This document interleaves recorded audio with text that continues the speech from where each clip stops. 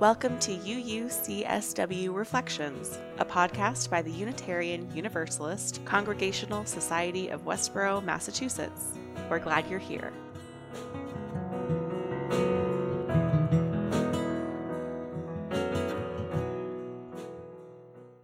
The following sermon was delivered by Reverend Laurel Gray on October 6, 2019. For information and links to readings or other materials referenced in the sermon, please check the show notes. Last time we were together, I preached on transitions, about the process of finding our way to the new beginning, of wandering through the wilderness back to ourselves. And next time, I'm going to preach on what it means to belong to each other. But today, I'd like to invite you into a conversation about what it means to belong to ourselves, to be able to stand alone in what Brené Brown calls the wilderness too. That space where we stay true to ourselves amidst the pressure to take sides or abandon our principles. That space without simple answers or easy solutions. So often, I think we get coerced by the idea that belonging is something external, as she says, something we receive from others. And so in our desire to belong, we end up seeking approval. We try to fit in, to squeeze ourselves into whatever we think we're supposed to be. And rarely in that squeeze do we feel fulfilled, whole, loved as we are, and we dim our light in the process. There's a kind of shame bound up in this approval seeking, a belief that we would belong if we were somehow different. This can take obvious forms. A friend of mine tells the story of trying to look like one of those cool California surfer dudes when he was younger. He wanted to fit in with his friends, but he has dark, thick, curly hair, and in the process of trying to achieve that perfect surfer blonde, he ended up with a frizzy orange mess. Perhaps you've made similarly disastrous attempts at fitting in your life. But I think this can take much more subtle forms. I can tell you that trying to write a good sermon has similarly disastrous effects, as does, I think, trying to make anything good. Because we're operating from a place of approval seeking, using some contrived external gaze as our compass, and we abandon our spark in the process. I have found in my work that it's actually impossible to try to write something that's good, or eloquent, or wise. Even saying that just feels cringy. So here's my metric. Did I show up with my whole self, and did I tell the truth? Brown's research has covered a whole variety of topics, from shame to imperfection. Perhaps you've seen one of her TED Talks or read one of her many books. I recommend them all. And as Unitarian Universalists, we draw from 6 sources of wisdom and spirituality, and one of them includes science. So I invite you to consider Brown's research as a sacred text in the sense that it helps us understand something foundational about what it means to be human, about what it means to be connected in a way that transcends our individual lives. In her research, Brown tries to understand what she calls the main concern, and in this case, that was belonging. She writes that, quote, over and over participants talked about their concern that the only thing that binds us together now is shared fear and disdain, not common humanity, shared trust, respect, or love. They reported feeling more afraid to disagree or debate with friends, colleagues, and family because of the lack of civility and tolerance, reluctant to choose between being loyal to a group and being loyal to themselves, but lacking that deeper spiritual connection to shared humanity. They were far more aware of that pressure to fit in and conform. She adds that connection to a larger humanity gives people more freedom to express their individuality without fear of jeopardizing belonging. I wonder if it is that need to feel connected to a larger humanity that brings you here, that makes this place different from a social club or a community center. As Unitarian Universalists, our core is not a creed or confession of belief, but a covenant, an agreement of how we will live together. These are our 7 principles. They're on the back of your order of service, and they are a statement of how we are agreeing to embody our values together. The first principle is that we covenant to affirm and promote the inherent worth and dignity of all people. Here, we are committed to knowing and cherishing our collective humanity. And our 7th principle is that we covenant to affirm and promote the interdependent web of existence. We often read this as the ecology principle, but I want to broaden that to an acknowledgement that there is something that transcends our individual lives, something of which we are all a part. Maybe you call that God. Maybe you call it life or love or reality. Whatever the words we use, we are committed to living into the truth that none of us are the biggest thing in the universe, that we're all connected. Here's how Brown defines spirituality, which he says is a significant part of creating true belonging.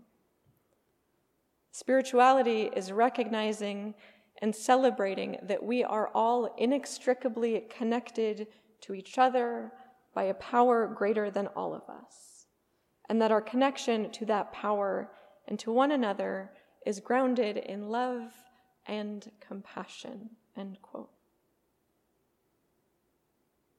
Connected to this, grounded in our own humanity and our knowledge that we are enough as we are, that we are all inextricably connected, this is the place of true belonging. This is the source of courage. This is how we brave the wilderness. You are only free when you realize that you belong no place, belong every place, no place at all. The price is high, the reward is great. Throughout the book, Brown reflects on how true belonging is something that exists within us, that is born of our self-acceptance and our willingness to offer ourselves to the world as we are. And it is through this that we come to belong to each other, to feel deeply connected with those we love, and this all takes a great deal of courage. The word courage comes from the Latin cor. In French, it's cœur, which means heart. And according to the poet Mark Nepo, the original use of the word courage meant to stand by one's core, a striking concept that reinforces the belief found in almost all traditions that living from the center is what enables us to face whatever life has to offer. Living from the center.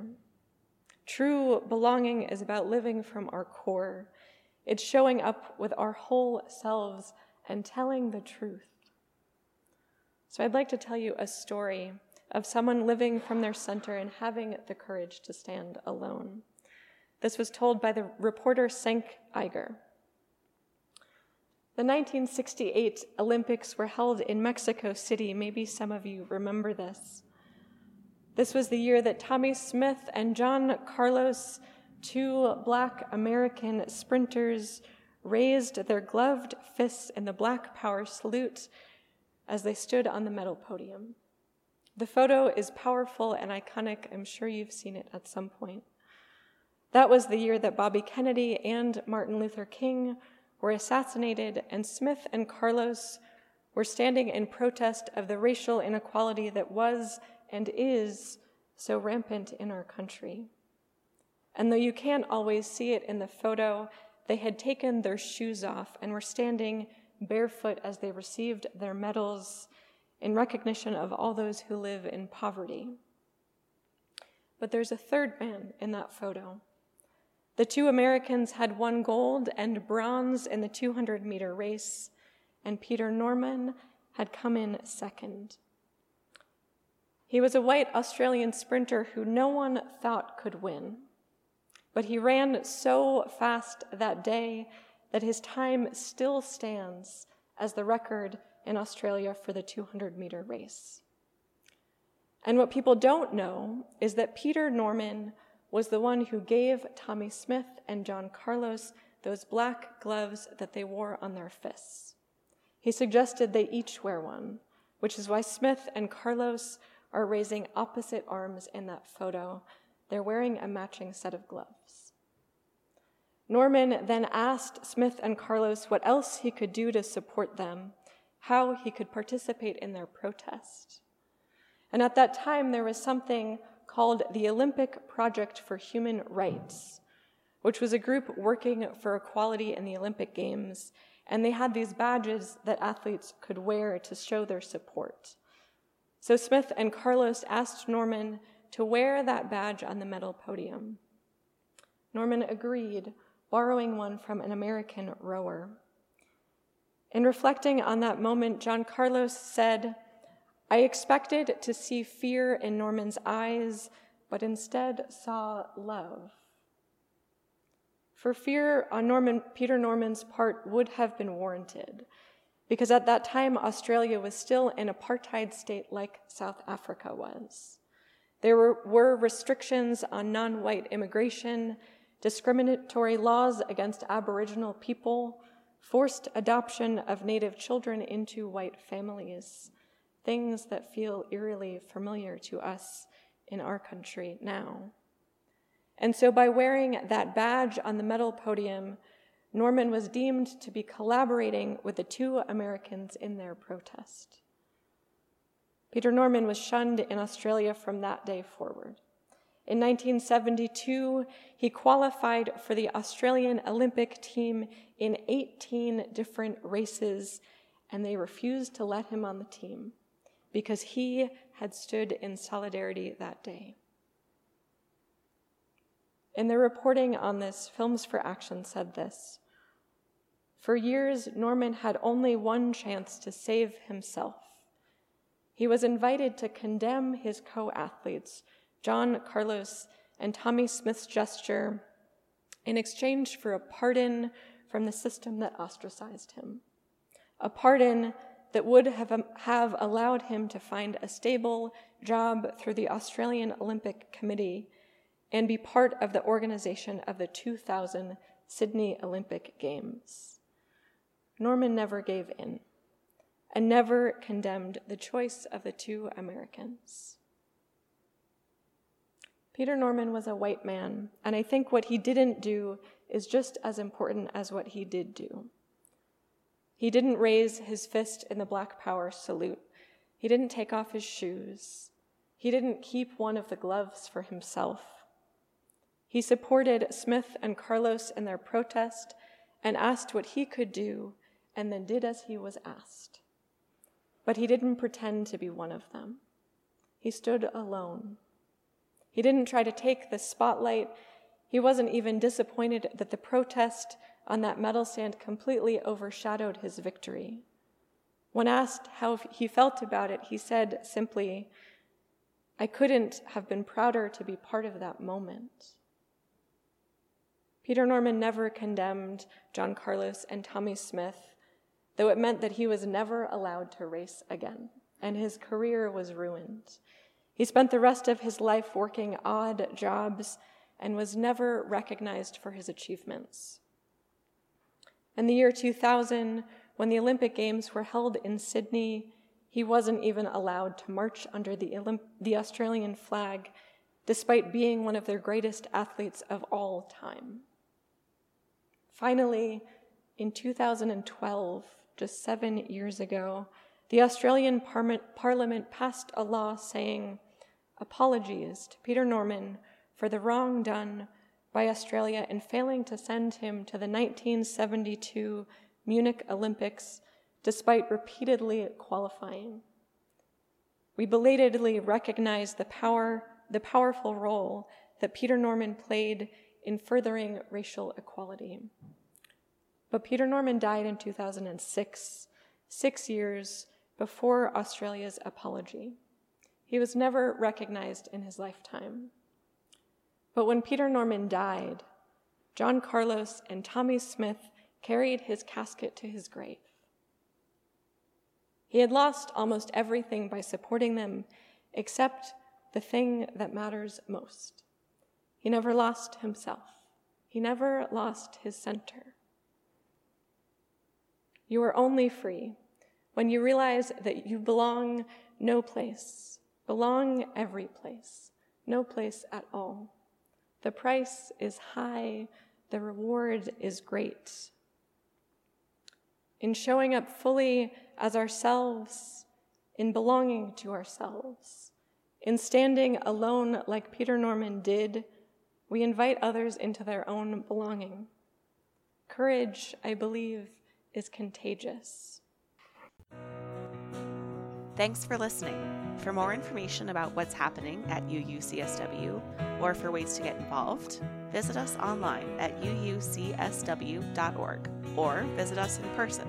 All are welcome.